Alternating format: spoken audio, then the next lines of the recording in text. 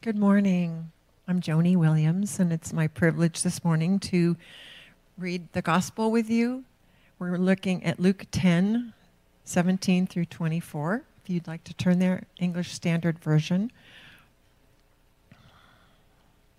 The 72 returned with joy, saying, "Lord, even the demons are subject to us in your name." And he said to them, "I saw Satan fall like lightning from heaven. Behold, I have given you authority to tread on serpents and scorpions and over all the power of the enemy, and nothing shall hurt you. Nevertheless, do not rejoice in this, that the spirits are subject to you, but rejoice that your names are written in heaven." In that same hour, he rejoiced in the Holy Spirit and said, "I thank you, Father, Lord of heaven and earth, that you have hidden these things from the wise and understanding and revealed them to little children. Yes, Father, for such was your glorious will. All things have been handed over to me by my Father, and no one who knows the Son is except the Father, or who the Father is except the Son, and anyone to whom the Son chooses to reveal him." Then turning to the disciples, he said privately, "Blessed are the eyes that see what you see, for I tell you that not many prophets and kings desired to see what you see and did not see it, and to hear what you hear and did not hear it." This is God's word.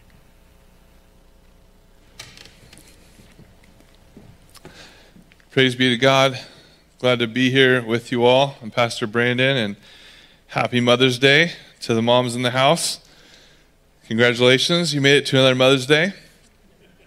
We're celebrating with you, and we're also praying for you. And for some of you, we're mourning alongside you, as we know that this Mother's Day is not all smiles, and there might be some tears and some hardships. And whether it's a difficult child, difficult season, that too shall pass, Lord willing. But there may be a loss of a loved one or a loss of a child, and we know it's firsts or seconds are challenging. So let's open in prayer together. God, we lift up those here as we're reminded by your word to rejoice with those who rejoice, who you've added to their quiver, their household, and mourn with those who mourn, those who have maybe lost a child or loved one, or just a heavy heart. Maybe it's a difficult season and things are changing. We pray for your Spirit to give them strength, comfort, and Lord, as we renew our joy in you every day, there's still challenges we face, and we're praising you and thankful you're with us, and your promise is true. You'll never leave us or forsake us. In Jesus' name, amen. As we dive in, there's a question that we're asking, as many of you probably looked at today, and as moms, you probably asked, what are we going to do? Maybe your husband asked you that. What are we going to do? It's your day. What are we going to do? We've seen all the way up until Luke 9. The question is, who is Jesus? And as Peter answered that for us, even the government and Herod and people were asking who Jesus was, Peter just directly said, "You're the Christ, the Son of God." And now we shift. Okay, if he is the Christ and he is the Son of God and he's here in the flesh, what are we going to do? How do we live? And if you don't know what you're supposed to do, you're going to end up allowing many things to distract you from the main thing.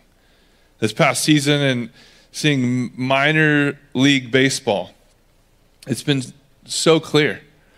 My wife would ask me, "Hey, what are these coaches talking to you on the field?" And I'm helping out.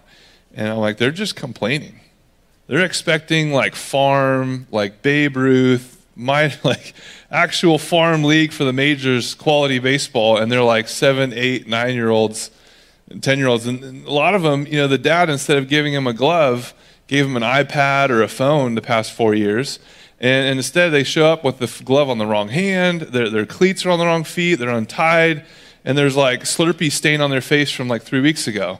And they're just like, "Can I get another Slurpee? There's a truck right out here." It's like, "Okay, let's let that not park right outside our dugout next time, and let's focus on what we're here to do." And it's so true. So many of us are like that kid that walks out there and we're like, "Why'd God put me in right field? Does he really expect me to do anything out here?" And then you're like, the only entertainment I have is the bee circling the daisy out here. They're never going to hit the ball to me.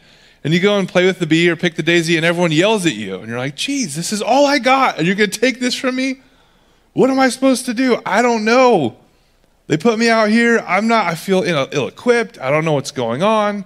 People are doing stuff in the infield. I guess the pitcher and the catcher just play catch. I don't know what I'm out here supposed to do. And many of you might feel like that today. You're like, cool, I'm doing church. I'm out here. I'm kind of wearing the clothes. I don't really know how this works. And some of you moms are lost. You're like, sweet. Get an illustration on Mother's Day, Pastor. I have no clue what you're talking about. When Jesus shows up and he gives the disciples his spirit, his power, his authority, they come back rejoicing in what they were doing, and he calms them down and says, okay, that's okay. It's not bad to do those things. I told you to do it. You obeyed. But the good part, don't forget the good part. The most important part is your name's written in the book of life. You're my ambassadors. I've given you the message. But rejoice in the fact that I've saved you and I've secured your salvation. I'm sovereign over it all. You're to love God and tell others about Jesus. And you're like, okay, I think I got the love God part. I got the 10 Commandments. I'll try and read this sometimes and see what I can do. And Jesus, that's good. He loves me. He loves you too. The Holy Spirit empowers me. That's new. I don't know. We didn't really talk about the Holy Spirit growing up, and there's some weird things and tongues, and that's just weird. I'd probably just avoid it. I don't know what you're talking about, Pastor. That's where we're going today and seeing where Jesus stands alone from any other figure who claimed to be God, who claimed to fulfill all of the religious do's and don'ts. He did it perfectly. So he didn't say you need to be religious. He said you need a relationship. It's not about what you do to earn something from me. It's that I've already done it all for you, and here's my spirit in you, guiding you. Now go, and you're my ambassadors. So starting in chapter 9, it changes from here's who God is to if he is the Son of God, if he is God in the flesh, how does he call us to live? How is it that we're supposed to live differently? So over the next 3 weeks, we're going to skip next week and pick it back up. But this week we're talking about ambassadors. What is an ambassador? How are we to be ambassadors? And where do we get our joy, our strength, our peace? And then in 2 weeks we'll look at how do we be good neighbors. And the following week, worshipers. How are we worshipers?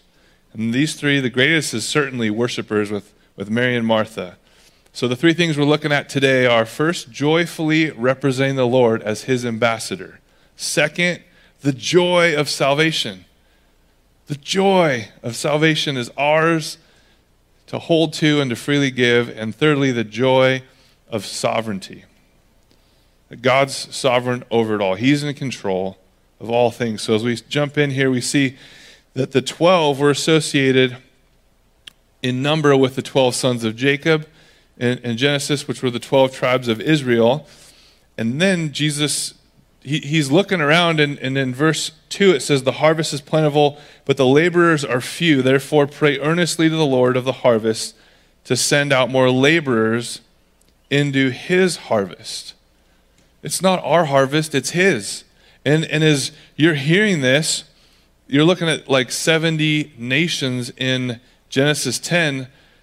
It wasn't Jesus saying, hey, we need more harvesters. He's trying to help us understand, yes, the harvest is plentiful, we need more harvesters, but as Genesis 10 reveals, it's a symbolic way of saying the gospel is supposed to go to the whole world.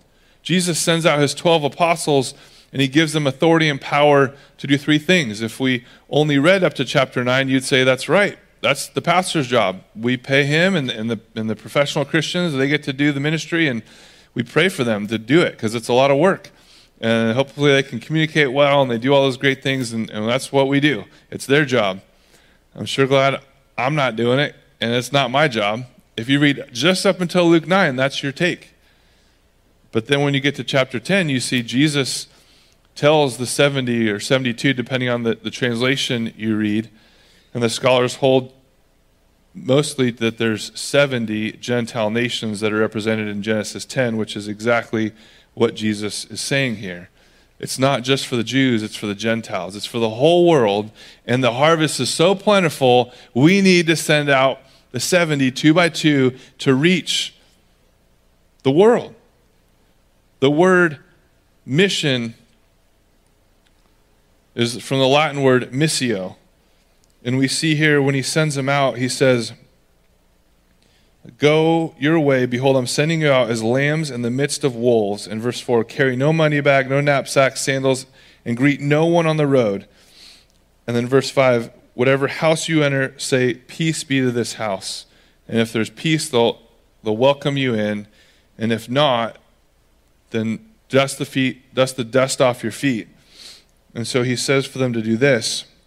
In verse 9, heal the sick in it and say to them, the kingdom of God has come near you. And if they don't receive you, then in verse 11, dust the dust that clings to your feet and wipe it off. And know this, that the kingdom of God has come near. I tell you, it will be more bearable on that day for Sodom than for that town. So he's saying you're dusting the dust of judgment off and you're walking away. It's God's harvest. It's who he draws, and we're supposed to go tell. And so Jesus is saying, look, it's not just the leaders. It's not just the 12 disciples. It's for the whole church. It's for everyone who calls upon my name who is saved. Then they're supposed to be a disciple. They're supposed to be a humble servant committed to following Christ. And here's the good news. You can be saved, and it's going to bring healing to you physically, and it's going to bring freedom from you spiritually, that the demons will have to leave. And so that's the three things he's presenting, is God's here, and that message is bringing you who were once far from God close to God, because he's going to remove sin. And there is an answer to sickness, and there is an answer to spiritual bondage. It's Jesus. He's over it all. And that's where we see they come back just mind blown. They're like, whoa, I mean, we saw you do it, but man, I'm just a fisherman, and I cast a demon out of someone? That's amazing. I could barely catch fish. Now I'm casting demons out. This is awesome. And they started as humble fishermen, and Jesus' intent to stay in that mindset of humility, because every disciple, as we define it, is a humble servant committed to following Christ, committed to his mission. So put it this way, a disciple is someone who's called radically into this mission purpose, humbly going wherever Jesus calls you to go, doing whatever Jesus calls you to do, empowered by the Spirit to speak what he's put on your heart to speak. So some are thinking right now, okay, that's cool, Pastor. That's your calling. You went to school. You memorized the whole Bible. Not quite. I'm in the process. But you're saying the same thing Moses said. I can't talk. I can't talk well. I'm slow of speech. Every time I talk to even my wife, I say the wrong thing, or at least I say it the wrong way, and I get in trouble. And you want me to go tell someone about the God? There's no way I can share the gospel. I'm slow of speech. And Moses says in Exodus 4, and God rebukes him and says, who gave man his mouth? Who makes him deaf or mute? Who gave him sight or makes him blind? Is it not I, the Lord? Now go, I will help you speak, and I will teach you what to do. Exactly what Jesus says. I'll never leave you or forsake you. I am with you to the end of the age. It's the same God who's saying, what are you talking about? I'm with you. I haven't called you to do something I haven't equipped you or am going to equip you to do. I'm not telling you to go say something you have no clue how to do it. I got my Spirit. He's going to be in you. And others probably are saying, look, yeah, that's cool for those people that are called to go and God can speak through them. But I just showed up. Like, I've never been here before. I've not even read this thing. I'm so inexperienced. There's no way that God's going to use someone with as little experience as me in ministry to go spread the gospel. How am I supposed to be an ambassador? How am I supposed to go represent the King and his message? As we see, our first point was we are ambassadors, joyfully representing the Lord. How do we joyfully represent the Lord if we feel so inadequate? Like Jeremiah said, I'm just a child. I can't go. He said, and God answers, don't say I'm only a child. Don't say you're so ill-equipped. You must go to everyone I send to you. I send you to, and say whatever I command you. Do not be afraid of them, for I am with you, he says in Jeremiah 1:7. You don't need to fear because I'm with you. You don't just know God from afar, you know him intimately.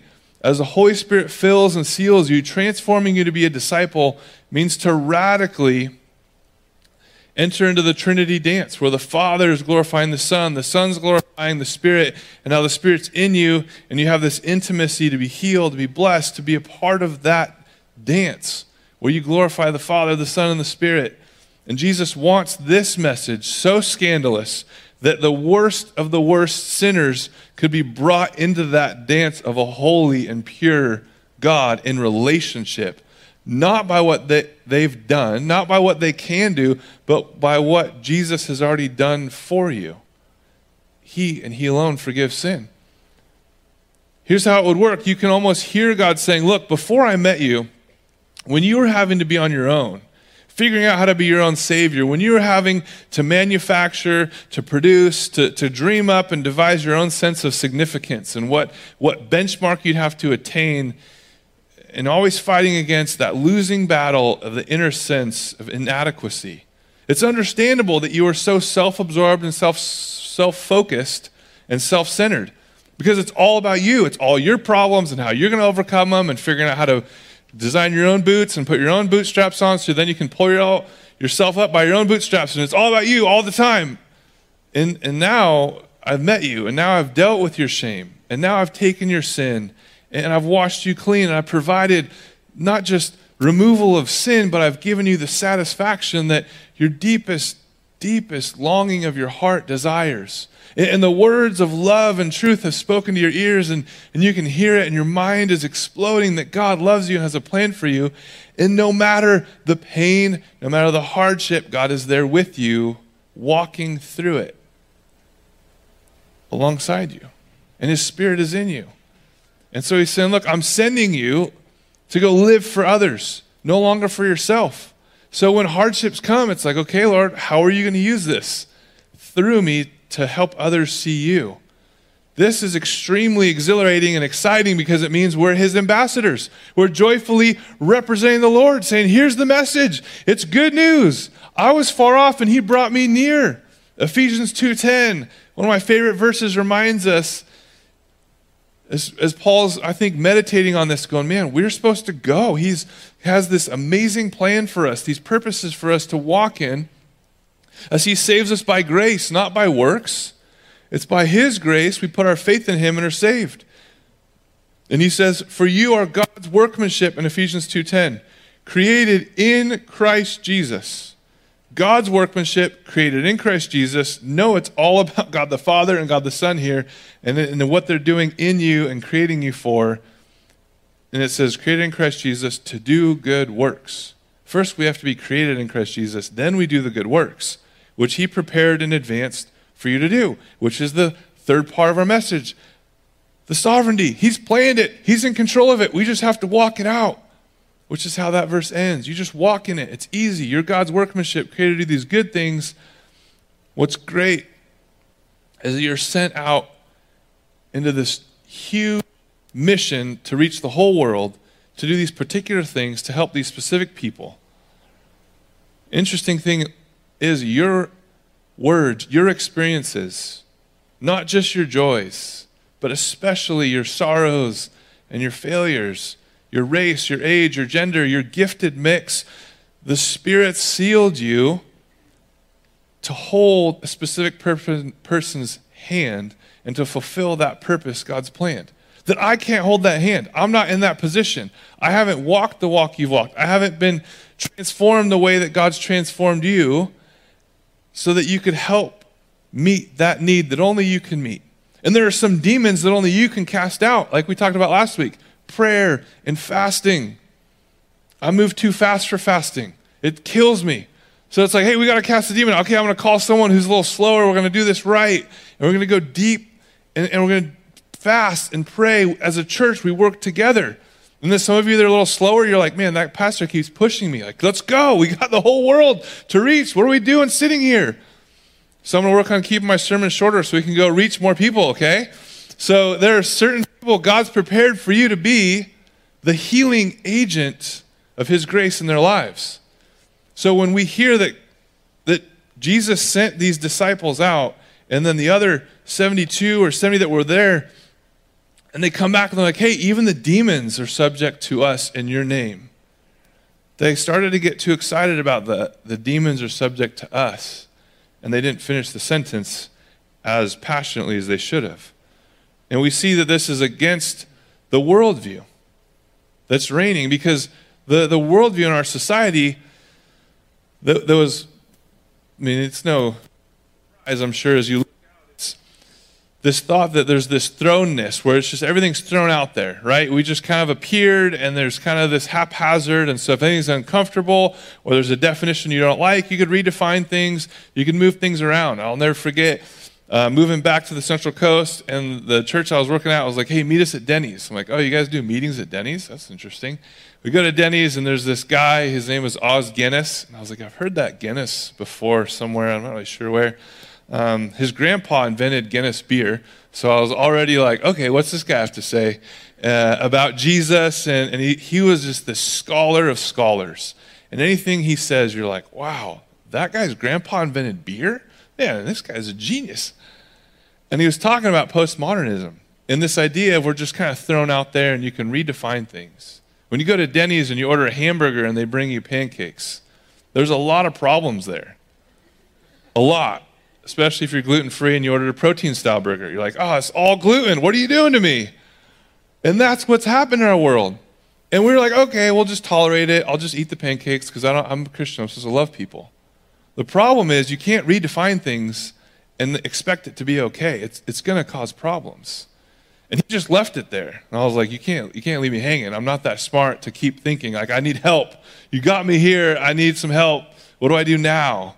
And now we're in a militant culture where not only does it say, hey, we're going to have disagreements on the definitions, it's you can't think that way.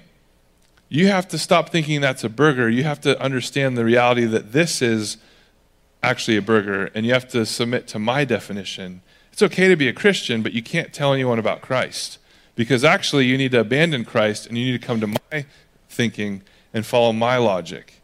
And so we see that it's Jesus' power, and how we respond to that is the second point. Our joy is in the salvation of Jesus. It's not in the fact that we win arguments. It's not in the fact that we have truth and we just pound people over the head with truth and it's our truth, because it's Jesus' truth, and he gave it to us. And now we hold to it and we're ambassadors of it, but it's really Jesus' truth, and Jesus is the message, and Jesus is the way to God. And Jesus showed us how we're to live. Because when our enemy comes, Jesus says, first, turn the other cheek, then bless those who persecute you, bless and do not curse. And he says, hey, pray for those. Pray for your enemy. Here's how we respond. We pray, because our salvation is not on our works. It's not on our ability to have some argument that's true and sound, because to someone who's spiritually dead, they can't handle the truth. That's not a quote from a movie intended. They just can't hear it. They can't see it. And you're like, I want them to get it. Like that Little League kid in right field. Like, you're a part of the team. Just focus. Because when the throw comes to first, you're supposed to back it up. They're like, I don't get it. I don't see it. If there is a throw to first, it's going to be short. There's no way it's going to be long. Like, this is not happening. And then the more you know about God and the more you grow, you're like, oh, now the game's getting faster and you can throw harder. And all of a sudden, when there's a throw to first, you need to back them up in right field. And you see your position work. And so as we see the process of a disciple, we see that the joy of our salvation isn't in our ability to work and do the good works. Our joy, it comes from the ability that God gives us. Our joy comes from the knowledge that God gives us. Our joy comes from the position that God gives us. And then we know how we're supposed to live. So everyone that meets Jesus has a message. The joy of salvation is the message of the gospel, that we're saved, that we were in sin and now we're saved. So everyone who meets Jesus not only is an ambassador representing God from the heavenly realm to the earth, but the message is the gospel, and that's where our joy comes from, is that we're saved. In the last part of chapter 10, there's a parable of the Good Samaritan we'll see in a couple weeks, and that's how our actions back up our words. That's where our life supports what we're saying, and people don't care how much you unless they know how much you care. So we're to be caring about our communities, caring about physical needs, caring about the spiritual needs together, so that it's not just one or the other, it's both and. We're to tell them the kingdom of God is near, and if they won't listen to you, be sure of this, the kingdom of God is near to you. In verse 16 he says, he who listens to you listens to me, and he who rejects you rejects me. The fact is this, that every single disciple Jesus gives a message to, gives them the gospel, and they're publicly called to proclaim. They're called to preach the gospel and urge everyone to believe it. And as we said earlier, the society is saying, no. You can believe what you want to believe, but you don't tell me what to believe. In fact, you actually need to believe what I believe. And that's why we've been in this postmodern, and now we're in a militant postmodern where truth collides. And that's where the reality is, the whole Bible was written, the New Testament, and the whole Bible was because there's ideologies that went against God. And God stepped in and said, no, here's the truth. My prophet's going to speak, and you're going to kill him. And I'll give you another prophet, and you're going to listen, you're going to hate it, you're going to kill him. And then Jesus shows up. And what they do to Jesus? He loved them, he raised the dead, he gave sight to the blind, he healed people, and he said, I'm the only way to God, like every other prophet said about me, and now I'm here, and they said, yeah, we're going to kill you too. And then Jesus says, deny yourself, pick up your cross daily. Because every day you're going to look like Jesus, every day you're going to talk like Jesus, every day you're an ambassador of Jesus, proclaiming the message, and the joy is that you're an ambassador, and the joy is that you have salvation. And it's not in what you do, it's what God's done for you and through you. And that's why we call people to believe this gospel message. What is the word gospel? Man, it keeps going on about that G word, gospel. It's an objective, history-changing event that changed everyone's situation, that everyone needed to respond to. So this is the beginning of the gospel of Caesar Augustus, was this document in Greek that started like that. So this document in Greek starts out, this is the beginning of the gospel of Caesar Augustus. Like, what is that? What is that document about? It was this document that was carried out, and they would go and declare, this is the gospel of Caesar Augustus when he was in power. And like our society, we would say, yeah, whoever Caesar is, he's not my president. He's not my ruler. But then it's like, I'm listening to what he has to say because it's going to affect my taxes this next year. It's going to affect what I do and where I go and what he thinks about things. And what is the gospel, right? In our day, people are like, oh, I'm so angry about what a court decided. I'm going to go protest at church. I pray for them because there's a lot of evidence here about what people have encountered when they go against God. And it's not usually well unless they're like the thief on the cross, unless they're like doubting Thomas that come even with their doubts and say, I see you, I believe. But like we see here, the gospel is an announcement. It's not on us to do anything, it's on us to share. Like Joshua walking around, he just walked. God prepared good works for us to do, not to fight with sword and shield, not to raise a knife like Peter, but to walk in the wisdom. As Jesus said, I'm sending you out as lambs in the midst of wolves. What is this gospel? Why is it so important, and why does the world hate it so much? It's news that is history changing. As we look back in 490 BC, it's probably the most famous example of where this word came from. There's a battle of Marathon. The Persians were invading Greece, and the Athenian army went out to the plains of Marathon to battle against the Persians. And everyone placed their bets. Before Vegas was a thing, they placed their bets on Persians to win. So everybody in Athens was getting everything in order, and there was looting, there's rioting that was preparing to happen. It was just unrest, and there was this anxiety. And they knew that when the Persians, when in Athens, they knew as soon as the Persians broke through the army, they'd be defenseless. And so to everyone's surprise, the Athenians won and defeated Persia. But as soon as they won, they realized they needed to communicate the gospel. They realized that unless they got word back, there'd be panic and stress in the streets, and there'd be death and looting and plundering, and it'd be a mess, much like what we've seen in the past year or two ago. It's just unrest. And so they needed to communicate the gospel. It's critical. They didn't have a phone. They didn't have email. They didn't have a little Morse code thing. They had to get someone to run, which I would have been the last choice, like for sure. There's no chance. Like, okay, we need a runner, not Brandon, anybody else. Anybody? Okay, sweet. Send him. And so he ran all the way back from Marathon to Athens. You know how long it was? It was 22 and a half miles. So obviously that wasn't long enough, so we added more miles for a modern marathon now. But that's where we got the word marathon. It was like a good start. We're more advanced. We have like drugs we can take and steroids. We can run more miles, and we can run longer, apparently, than that guy. And probably, rainbow sandals, leather sandals, some like Sauconys, it helps you run a few extra miles. But he ran, that's insane. Probably in sandals, with little cleats on him to get some better traction while he's fighting. And after the battle, he runs back. Maybe they figured after fighting that accounts for the extra miles. So he runs back, and he gets into town, and he proclaims, "Rejoice, we've triumphed." And then he fell down dead from the run. That would have been me, for sure. Like, if there was no one else, and I had to run, I would have just died. That was what happened last time I ran a half marathon. I was throwing up. Everyone's like, "Dude, is that guy going to die?" And my kids were looking at me like, "Dad, you shouldn't have run." Like, "Mom, what'd you do to him?" And the ambulance hooks me up all their whatever diodes and computers, and they're like looking at my wife like, "Did you just like pull him off the couch? Like, who is this guy? You trained for this?" Like, "No, he did. He did great last week, not today." So my family said, "You're never allowed to run another half marathon." That was strike 2. Both times didn't end well. So I said, "I'm going to run." I am. Like, I'm committed. I run fast. Like, I'm going to do it. In my mind, just body's not always there. I'm going to do another marathon, half marathon. But I'm going to do it in heaven. That was a condition we came to. So when I have new legs, new feet, new body, I'll do the whole marathon. It'll be great. And you guys will all be there to cheer me on.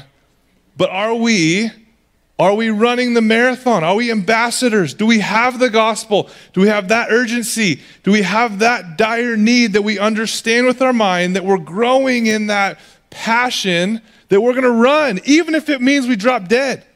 Like, that's the goal of what Luke is trying to get Theophilus and us to wrap our minds around, that we're ambassadors. We're here behind enemy lines in another country to present the good news that you're in sin apart from God, but Jesus came to forgive you of that sin and bring you close to God again, bring you near to him, and proclaim that good news.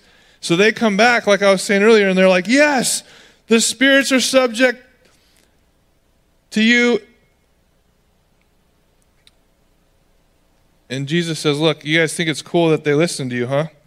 Well, in verse 18, he says, 'I saw Satan fall like lightning from heaven, and behold, I've given you authority to tread on serpents and scorpions,'" which is the figure of speech for demonic and dark forces. So anything demonic and spiritual that comes against you, which, like last night, my daughter screamed and shouted and ran out of the bathroom crazy, and I was like, "Oh man, there's like a line in there." It was a spider that came down from the ceiling. So to be honest, like, there is that reality, like there's that fear. And then when there's a spiritual enemy, you're like, I can't cast a demon out that's terrorizing, like we saw last week. Jesus gave them power and authority over that. And he says, "Look, when I saw Satan fall from heaven like lightning," he was claiming almost casually, "I was there before the foundation of the world. I was there before the material universe existed. I am the uncreated second person of the triune God. I am God." Now, if he's just a prophet, he has some teaching about God. That's advice, you might say. But the message of Jesus Christ is not that I'm a teacher, it's I'm God. And the whole point is he's saying, "Look, rejoice that your names are written in heaven." Yeah, that's good that you got to cast the demons out, but the good part is your names are written in heaven. Your names are secure. The blood has washed you clean. Now you're a new creation. Do you realize that he's claiming that you can't just believe Jesus is a good person? You can't believe Jesus is a good teacher because he claimed to be God. So either he's not a good person, he's lying to you, or he's crazy and insane, because only an insane person would claim to be God. So he has to be Lord, God, a liar, or a lunatic. There's your only options. You can't just say he's a good teacher. He doesn't give us that option. And we are supposed to be known by our love for one another as we proclaim the truth of the gospel for all to believe. So when you say it's okay to believe in Jesus, just don't convert anybody, what you're really saying is you must not believe in Jesus. What you're really saying is my cosmology, my view of the universe is the actually only one for you to adopt. And that's where as Christians, we have this idea that we have to either be militant and defend or we just submit. But instead, Jesus gives us this, hey, you're supposed to confront error with truth, but do it in love. Not just do it for your own pride, your own arrogance, and be like, well, I have truth, and even the demons submit to me. No. Those are good things, and you're going to do those good works, but are you doing it in love? And are you doing it the time I've called you to do it and the place I've called you to do it for my glory, not your own? So rejoice in the fact that you're saved. Yes, we can rejoice in the power and authority that I've given you, which, by the way, no other kind of God or religious leader that people invent, they always keep that for themselves. Jesus is the only one that said, I'm going to suffer and serve you and die for you. And by the way, here's my power, my glory. Also, my Spirit's in you. Because you're so broken and messed up. What I've called you to be holy, you can't do. That's why I'm putting my Spirit in you. And it has to do with your motivation. So we see joyfully, we're representing the Lord. Secondly, the joy of the salvation. And thirdly, the joy of the sovereignty. And we see that what he's saying here, lastly, is where are you resting? Right? I don't want you to get a sense of yourself that's casting demons out. I don't want you to feel like you're somebody. I don't want you to rest in that you were able to cast demons out of people or you're able to feed the homeless. That's a good thing to do, but it's not the good part. The good part is you're saved. It's not what you do. I don't want you to get your strength and your purpose from the things you do. I want you to get, he's saying, look at what you're resting in. Look at the things you're rejoicing in to get a sense that you're somebody, that your power, your gifts, your accomplishments, your performances are somehow coming from you. That's why he's saying, look, when Satan fell, it was pride. The same thing that you're looking at your own actions is the same thing that caused Satan to fall. Pride comes before the fall. And if you say, here's how I know I'm somebody. People actually listen to me. I'm having an impact. Jesus is hinting that it's not going to help the social fabric and the aching desires of our hearts because you're pointing to another human being. You're not pointing to the Savior of all humanity, of all sinners. And you're saying, look at all the things I can accomplish. Look at my power, my performance. In fact, people who rejoice in their ministry, which many social media accounts, there's an account like Preachers and Sneakers, which is why I'm wearing sandals, okay? They're like $35 rainbows. I don't know, maybe inflation they're 60. I don't know. But here's the thing. When you look at someone's social media account, it's a window into who they are and what they're, and if it's all about them and their clothes and their jets and who they are. Look at, I got these thousands of people. I got this book coming out. Buy my next book and get the last one. And it's all about me. And you look at just the word Jesus, which demons can't say the name Jesus. They flee. They shudder. And so how often are you uttering the word Jesus? How often are you talking about your thing and that thing and the good thing and the hard thing and it's all about you? And Jesus is saying, don't rejoice. The demons, yeah, Satan's already conquered. I'm God. Satan's already conquered. What do you think? There's a battle going on? It's already over. That's why we have Revelation. That's why we have the book. That's why he said the Holy Spirit's in you and I'll never leave you or forsake you. There's nothing that's coming against you. He said right here, in verse 19 at the end, nothing shall hurt you. That's a hard thing to read. Wait, I'm supposed to have joy in that you're sovereign and nothing's going to hurt me? Why am I still sick? Why is COVID a thing? Why is my finances taking a turn? What about things that are going to hurt? They're suffering. But he's saying your eternal state is secure. You don't have to worry. Trust and have joy that I'm sovereign. And trust in me, not in what you're going to do for me, but trust that it's already been done by me for you. So we have to focus on where our joy is coming from. Are we joy-filled as we are ambassadors for Christ, representing Christ? Are we joyful in our salvation? Are we joyful in the fact that he is sovereign? And as you share the gospel, so often you're the runner and you're there and you're like, wow, I have an open door to share the gospel. What do you share? Maybe you're like me and you're going, man, the gospel, that's 66 books. Still in Revelation 65. And you're like, Genesis, it's like all mess. It's like days of our lives. Like there's so much there. I don't know. And you get it. You're like, I've never read this whole thing. How am I supposed to share the gospel? Who's Jesus? I don't know. That's the pastor's job. Stop. Read Luke 10. Don't stop at Luke 9. It's our job. It's not just mine. And so I'm going to equip you. You talk about God. In Genesis, he creates us in his image. And the whole Bible supports it. There's a ton of verses you could support that. Psalm 14, the fool says in his heart, there's no God. You have someone read that, and it's like, all right, you can definitely tell if they're, as you read here in Luke 10, are they a person of peace? So they can open the door and say, hey, keep talking to me about this. Or are they going to prove themselves a fool and say, no, there is no God, conversation over. All right. That's clarity. That means there's someone else God has for you to share the gospel to. You're an ambassador. Your job's not done. You're still on mission.